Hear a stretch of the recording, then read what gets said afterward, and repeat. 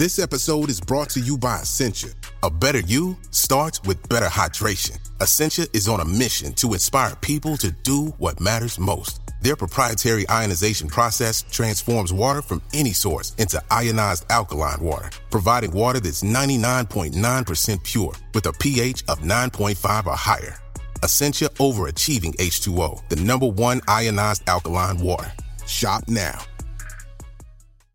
Mom deserves the best, and there's no better place to shop for Mother's Day than Whole Foods Market. They're your destination for unbeatable savings, from premium gifts to show-stopping flowers and irresistible desserts. Start by saving 33% with Prime on all body care and candles. Then get a 15-stem bunch of tulips for just $9.99 each with Prime. Round out Mom's menu with festive rosé, irresistible berry chantilly cake, and more special treats. Come celebrate Mother's Day at Whole Foods Market. Vacation alert from the 3-row Jeep Grand Cherokee L. Mama and Papa want to go hiking. Los abuelos want to relax at the beach. And the kids want to go to the amusement park. With seating for up to 7, you and your loved ones can enjoy all these adventures and more. Jeep, there's only one. Visit Jeep.com to learn more. Jeep is a registered trademark of FCA US LLC. Another day is here, and you're ready for it. What to wear? Check. Breakfast, lunch, and dinner? Check. Planning for what's next and how to save for it? That's where Bank of America can help. For your financial to-dos, Bank of America has experts ready to help get you closer to your goals. Get started at one of our local financial centers or 24/7 in our mobile banking app. Find a location near you at bankofamerica.com/talktous. What would you like the power to do? Mobile banking requires downloading the app and is only available for select devices. Message and data rates may apply. Bank of America N.A., member FDIC.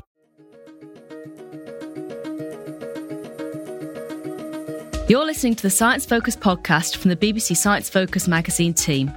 We're the UK's best-selling science and technology monthly, available in print and in several digital formats throughout the world. Find out more at sciencefocus.com or look out for us in your app store. Hello and welcome to the Science Focus podcast. I'm Sarah Rigby, online assistant at BBC Science Focus magazine. Today is International Women's Day, and in this episode, I'm talking to science historians Anna Rieser and Layla McNeil, authors of Forces of Nature, The Women Who Changed Science. They tell me about the women who engaged in science throughout history but don't always get remembered, the midwives, the astronomers, and the wives and sisters. When I've read about women in science history before, I often get the impression that it was exclusively men doing science for centuries until there were, a few sort of superstars, that the people like Marie Curie or Rosalind Franklin, who sort of started getting women into science.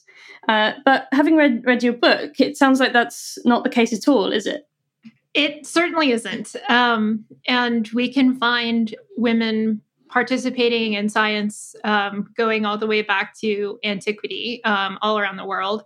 And one of the problems with looking at figures like Marie Curie and Rosalind Franklin is that they were anomalous in the sense that when they were making their discoveries and doing what they were doing, it was still very rare for women to be in higher institutions of learning and scientific institutions in particular. And so when you're just trying to look for women in those spaces, those are the figures that pop up. And they're easy to find records of because institutions keep records and things like that. So one of the things that we were interested in doing with this book was kind of looking beyond those institutions where formal records are kept to see the different ways that women could have been participating in science on their own terms and in their own way outside of these spaces. And so we find women doing this in all kinds of ways, going all the way back to antiquity. And one of the most common ways that we see is women participating in medicine as healers and midwives in various forms. And we find that in antiquity all the way through the Middle Ages, all the way up until the 19th century when medicine was professionalized and it was kind of taken out of the hands of women and out of the domestic sphere where women were practicing these things in their homes and their communities and taking it into that institutionalized setting where, again, that's where you'll start getting those unsung women in science, the ones that broke into that institutional barrier. But yeah, we were much more interested in looking outside of that. Right. Thank you, Layla. So was there ever a time or place when women didn't engage in science in some form that you know of? I don't think so. I think one of the things that we had to do for this book, and that I think we need to do more broadly looking at the history of women in science, is rethinking what counts as science. And we use the term like pursuing knowledge of nature because, institutionalized, like formalized science doesn't exist until like the early modern period in a way that people recognize, and it becomes like a standardized practice, and there are methods that are shared across borders. And so before that, you're not really looking for science per se in those terms, but there are people pursuing knowledge about nature, and women were doing that basically in every period that men were as well. It's just that women typically, especially in Western cultures, women have different expectations about what their social life should look like and about what kind of access they should have to the public sphere. And so if we only think about science as something that happens in this like broadly public collaborative way across, the community of letters or whatever, then you're not really going to find women doing that in a lot of spaces. But if you kind of zoom in a little and look inside the home and inside communities, women are pursuing this knowledge in these spaces instead, because this is sort of where they're at. So instead of looking for women where men are, we look for them where they are. And in those spaces, you do find, particularly like Layla said, medicine, women practicing medicine to care for their own families and their communities, but also sometimes to make a profession out of it, making and selling medicines, traveling around as a healer, things like that, particularly like midwifery and the care of like pregnant women and babies is obviously going to be something that women are doing more often than men in a lot of spaces, at least in the ancient world for sure.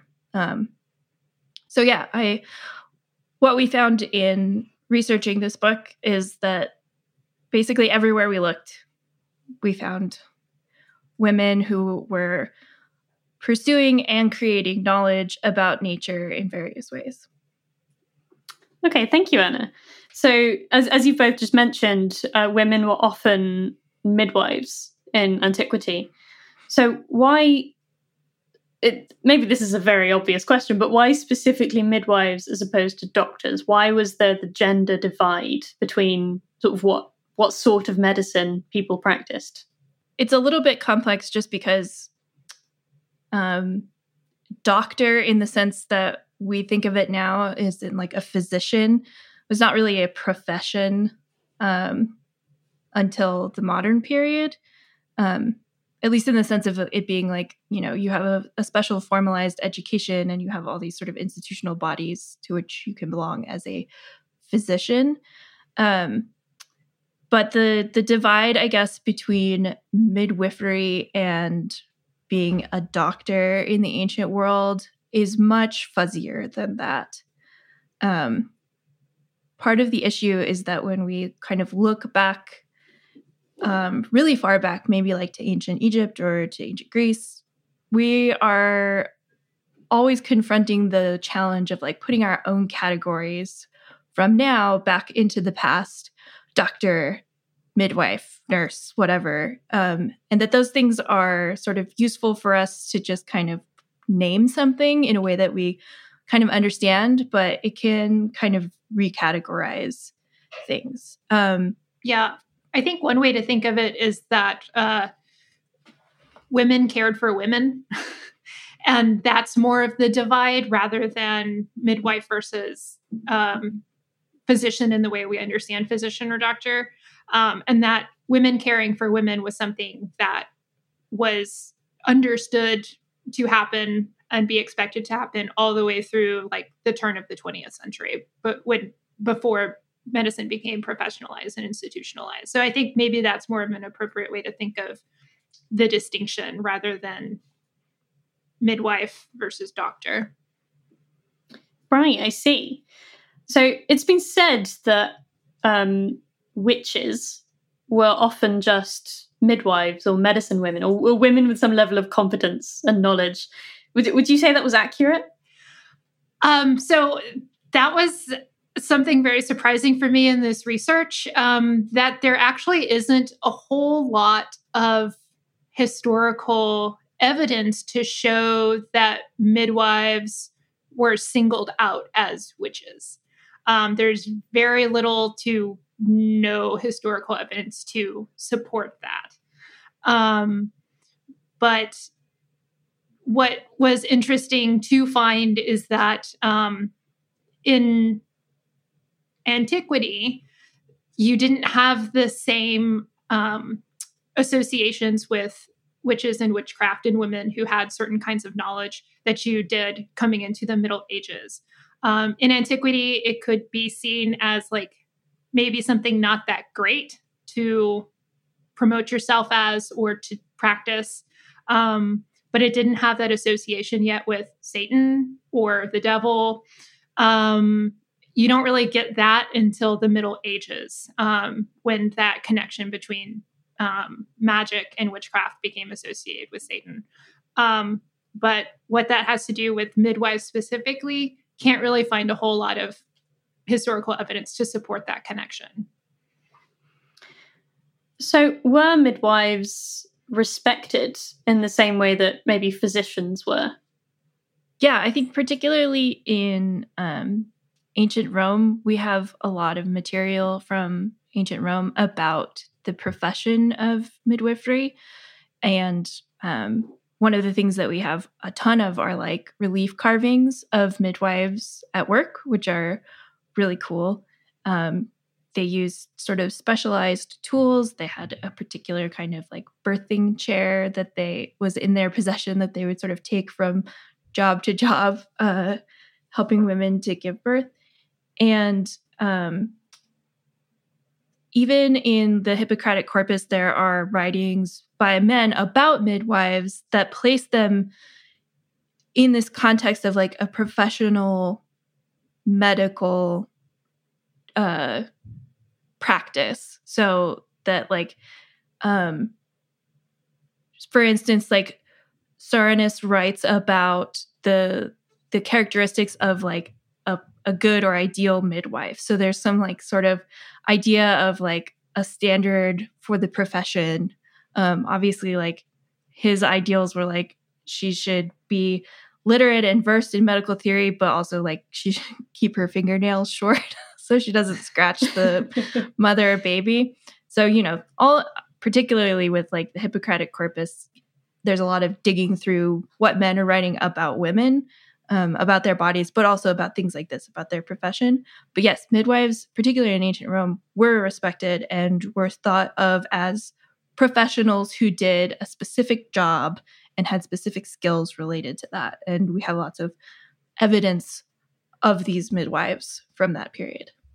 What other scientific fields were there in antiquity where you often found women? One of the problems with looking at participation of kind of anybody in antiquity is a lack of records in general for both women and men. And to the extent that records were kept, that they were largely written by men. So we have a bunch of layers to get through in order to kind of uncover what women and even men were exactly doing in the big umbrella term of what we would call science. But we do have evidence of, like, say, mentioned in the book and that a lot of people know about, Hypatia, who was involved in mathematics and natural philosophy, which is what the closest thing to what we understand as science in the ancient period. And we also have evidence that there were women who were at least skilled in identifying astronomical phenomena, as far as like keeping track of eclipses and things like that. But as far as what they were actually practicing that could mirror something that we call astronomy today, it's really hard to find that evidence. But we do have evidence that women were doing these things in some capacity. So there were people like Hildegard of Bingen, who, well, we wouldn't think of it as science now. She was a religious figure, but you still mention her as someone who studied science in some sense. So could you talk a bit about Hildegard of Bingen, please, and what she studied and what she did? Hildegard is an incredibly interesting figure. She claimed that her understanding of the cosmos, she laid out her own cosmological system in Scivias that was written in 3 parts, and it was also illuminated, so it had the really lovely images that we associate with medieval manuscripts. And she claimed that she received her image of the cosmos through union with God, that these came to her through visions that she started having when she was a child. She didn't start recording or directing her visions until she was much older. But this was something that not only gave her the ability to write this wonderful manuscript, but it was also something that gave her cultural capital in the church. It allowed her to rise through the ranks of the church and to make demands of the Pope and have those demands met because she was seen as such a divine figure. And her cosmological system, in a sense, differs from other cosmological systems of this time because she did conceive of it in a very specific feminine way. The image of it looks like an egg on fire of our universe, of an egg on fire. And it looks very much like a vulva. And so there's been a lot of kind of feminist historical analysis of this that says, this is a specifically feminine envisioning of the cosmos. And that makes this different than other cosmological systems at the time. And in addition to that, which we don't go a whole lot into in the book because that chapter was focused on like the cosmos and astronomy. But she also wrote a medical text as well. She was very much a polymath. She also created music of her own and composed. So she was very much into understanding nature, understanding the cosmos through her cosmological system, but also music, and then understanding nature through her medical texts. So she was an incredibly interesting figure for sure. I thought it was really interesting in your book that you referred to her as a cosmologist, because as I've studied cosmology before, I would think of it as the whole field as having been invented very, very recently. But I suppose anyone who had a conception of what the universe as a whole is and what it was like, you could call a cosmologist. Yeah, I think our understanding of the cosmos has just gotten so much bigger that we just understand how much of a larger place the cosmos is now. Makes it seem like there's so much more to explore and think about. But even back then, even if their like physical understanding of the cosmos was a lot smaller, they were still thinking about like, where did it come from? How did it come to be? What does it look like? What is our place in it? What else is out there? Where do the angels sit out there? Those are all cosmological questions, even if they're not the same cosmological questions that we've evolved with today. So astronomy in general seems to be an area where a lot of women in the history of science have done a lot of work, and it often seems to be women who were the wives or the sisters of prominent astronomers, and that's how they sort of got into the field and ended up doing their own work. Why is that? Well, for I would say most of recorded history, that's the only way that women had into those fields. So if we're talking about someone like Caroline Herschel, whose brother William was an astronomer, he needed a housekeeper, and he also wanted to get Caroline out of a kind of bad situation in Germany. So he brought her to England to work in his house. And he just sort of enlisted her to be his assistant, kind of without her, permission, really. But part of the reason that this is Caroline's entry into astronomy is because in this period, it's not like you go to work at, one big observatory with all your colleagues. William had his own observatory at their house in Bath, and all of that is very expensive to buy telescopes and to maintain them. Obviously, the Herschels are like an upper class family. They have plenty of family wealth and all that stuff. But that's not something that the women in the family have like independent access to. So in order for her to have an observatory to work in, she worked in William's observatory. And then also what we talked about sort of at the beginning about these institutional spaces where women are not allowed. So your Royal Society, your Royal Astronomical Society, these bodies don't permit women until later. Caroline was actually inducted as an honorary member, right, Layla? Mm-hmm. Into the Royal Astronomical Society. But it wasn't like she was allowed to like go there and participate in the same way that men were, She wasn't really allowed to go give a lecture or anything like that. So in order for women to participate or at least get close to these formalized, institutionalized spaces for science, usually you do it through a man who is connected to that. So oftentimes that's your husband, or in Caroline's case, it's your brother. Another very famous historical, well, I don't know if they're very famous.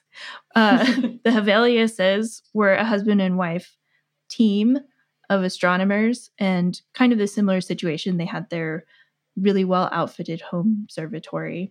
But that's the reason for that is just that women are not permitted in the formal spaces of science. And so in order to get anywhere near them, you have to go through a man, basically. And I think it's important to point out with like Hevelius that you'd have to be kind of well off class-wise to enter into a marriage with a man who could afford to build an observatory on top of his house. So, so even, this is very much a gendered field. It's also a very classed one as well, because, you're not going to find a poor working class woman marrying into this type of marriage that has the money to outfit their home like that. So how common do you think it was that prominent men in science, particularly astronomers, had a sort of a female counterpart who helped them out and did their own contributions to the work? I think it's a lot more than we have record of. The reason that we know about Caroline and Catherine or Elizabetha Hevelius, her husband gave her credit a little bit in the work. So we actually have a written record of that. Same thing with Marie-Anne Lavoisier. that they left their kind of footprint in history a little bit. But, they weren't really publishing on their own. So we're able to know about them because of what men said about them for the most part. So that, I think, brings into question how many women were doing this work where their husbands didn't credit them, because that also wasn't very usual for men to do that. It was expected that women would be doing the help, and that the men would be the ones publishing. And so whatever work women were doing behind the scenes often has been subsumed by their husband's work, and they have become kind of invisible in the historical record. So we do have plenty of evidence that wives and sisters were doing this work, but I do think that it was a lot more than we actually have record of, just because it was expected. We've talked for the most part about European history. Is there any notable period or time, period or place outside of Europe where women had a particularly respected role in some sort of scientific field? So, just with the caveat that neither of us are specialists in ancient China or China in general, but there are a lot of records of women participating in medical practice in ancient China. And like we've said with some of these other examples, a lot of what we know about this comes from things that men wrote about women. And so, again, you do have to kind of filter through these sources and kind of read between the lines. But yeah, we have really, we have good records of medical practice in China. Like Layla said, women cared for women. And so there is, like, in Chinese medicine, there is a particular branch of medicine that is dedicated to women. And so there are women practitioners who take care of these complaints of women, in particular, complaints with childbirth and sex and things like that, because it's not appropriate for male doctors to take care of that. So, one of the fascinating things that I found in reading about this is that there are these kind of mythologized figures of grannies that are these women medical practitioners, like herb sellers, and there are a few different types, but they've been kind of like in these writings by men about them. They're like cautionary writings about the kinds of like wily women medical practitioners that you should avoid, because they're like tricksters and they will do scams on you and sell you things that don't work. But in reading more about this history, one of the things that historians are trying to do is read through these kind of caricatures and stereotypes and read these as there's still evidence of women medical practitioners. If men were worried enough about them to write them down, they existed. People knew about them. They were, figures in public life that you would encounter. And so reading through the record that way is a really important way to kind of recapture this stuff. And so, you take the stories about these medical grannies as, with a grain of salt, and you can kind of start to unfold this picture of like an economy of women medical practitioners who are going around making medicines. There were stories about grannies who were called to the imperial court to take care of like the concubines. So this is kind of like the further back you go in time, the more of this kind of work you have to do to kind of unpick this history from, these myths and these stories and these kind of cultural practices. And this idea of women taking care of women is something that, even if it does seem kind of, sexist in the sense that women can only take care of women, and that it's less than for men to stoop to the level of taking care of women. It was kind of that tradition that allowed women an entry into the modern institutionalized practice of becoming physicians. And so one of the things that Anna had mentioned was the Women's Medical College in Pennsylvania. They accepted students from Japan, from India, from Native American communities, and they all went and studied, not all, but a lot of them went and studied women's medicine, gynecology, and obstetrics, because there was a need for that in the communities that they were coming from in their own countries, because men weren't doing a great job taking care of women. And so you have these quote unquote lady physicians or lady doctors, as they called themselves during that time, stepping up to say, you're not going to take care of women. We will continue to take care of women, and we're going to become professionals in that sense. And we have this long tradition of women taking care of women.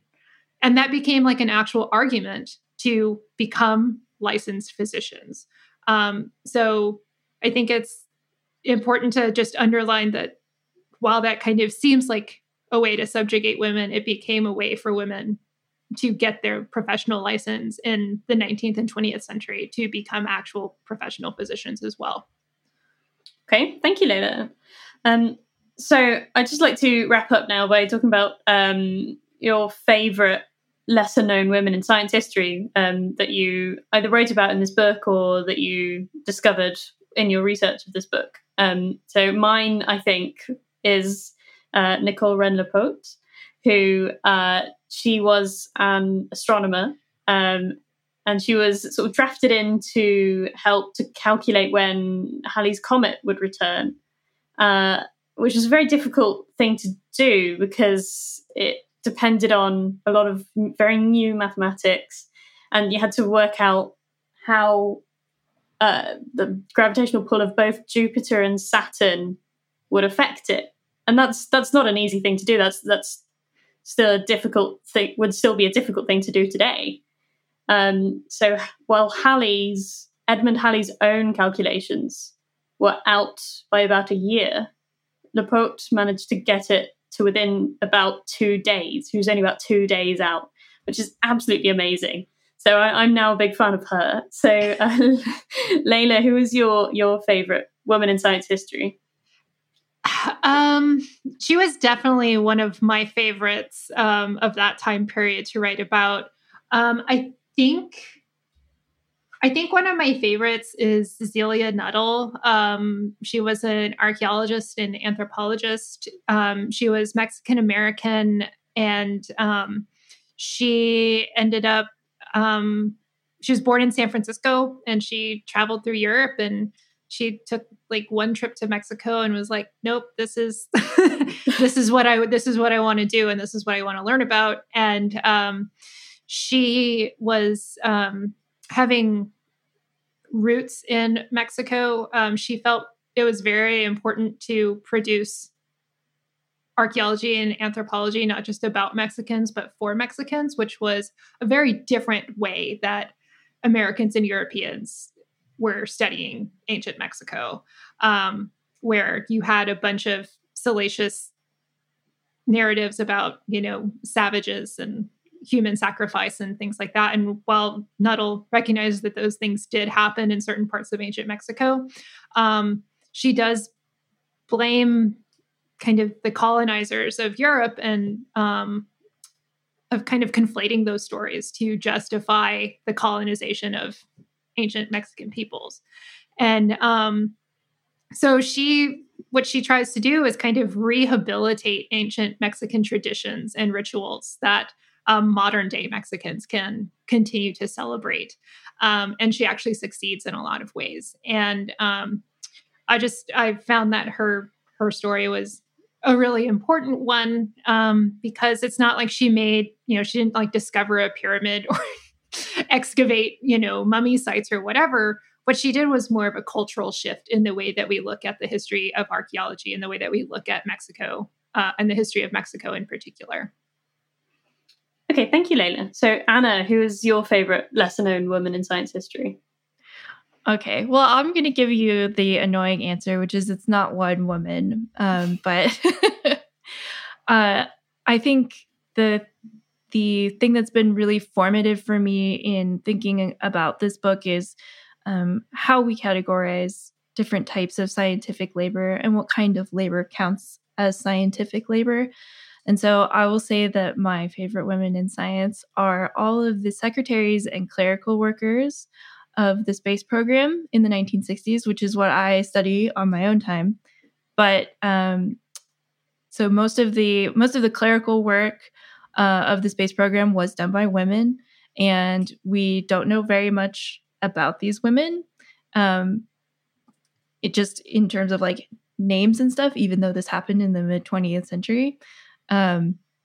But we do have like a lot of representations of the clerical workers at NASA that are very similar to what you would see at any kind of like mid-century sort of Mad Men-esque feel to the way that women in clerical positions are represented as like kind of like sometimes sex symbols and like a nice thing to have in the office to look at. And there's a lot of that stuff with NASA and sort of getting into looking at those images and thinking about the role of these women in the space program. You know, I found a really great source from a local newspaper close to Kennedy Space Center, which is in Florida, that interviewed a bunch of women who worked at NASA, who had full-time jobs at NASA, and asked them how they thought women could contribute to the space program. So I work here. Yeah. So one of the things that I think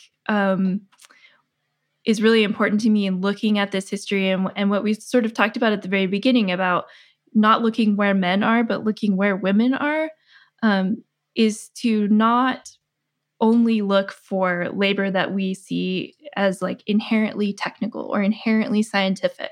So we know much more about the women at NASA who were engineers or who had scientific backgrounds.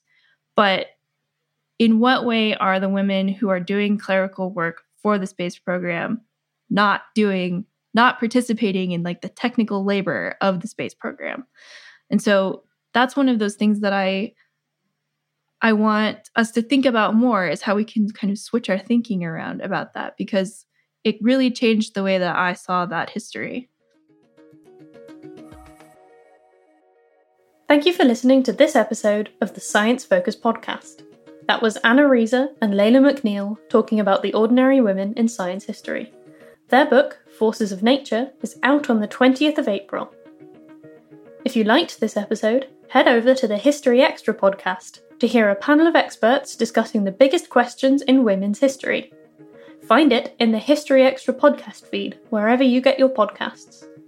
The February issue of BBC Science Focus magazine is out now. In this issue, we explore how your brain creates reality, we look into the baffling science of dark boson stars, and, as always, our panel of experts answer your questions. Of course, there's much more inside and on sciencefocus.com. Thank you for listening to the Science Focus podcast from the BBC Science Focus magazine team. We're the UK's best-selling science and technology monthly, available in print and in several digital formats throughout the world.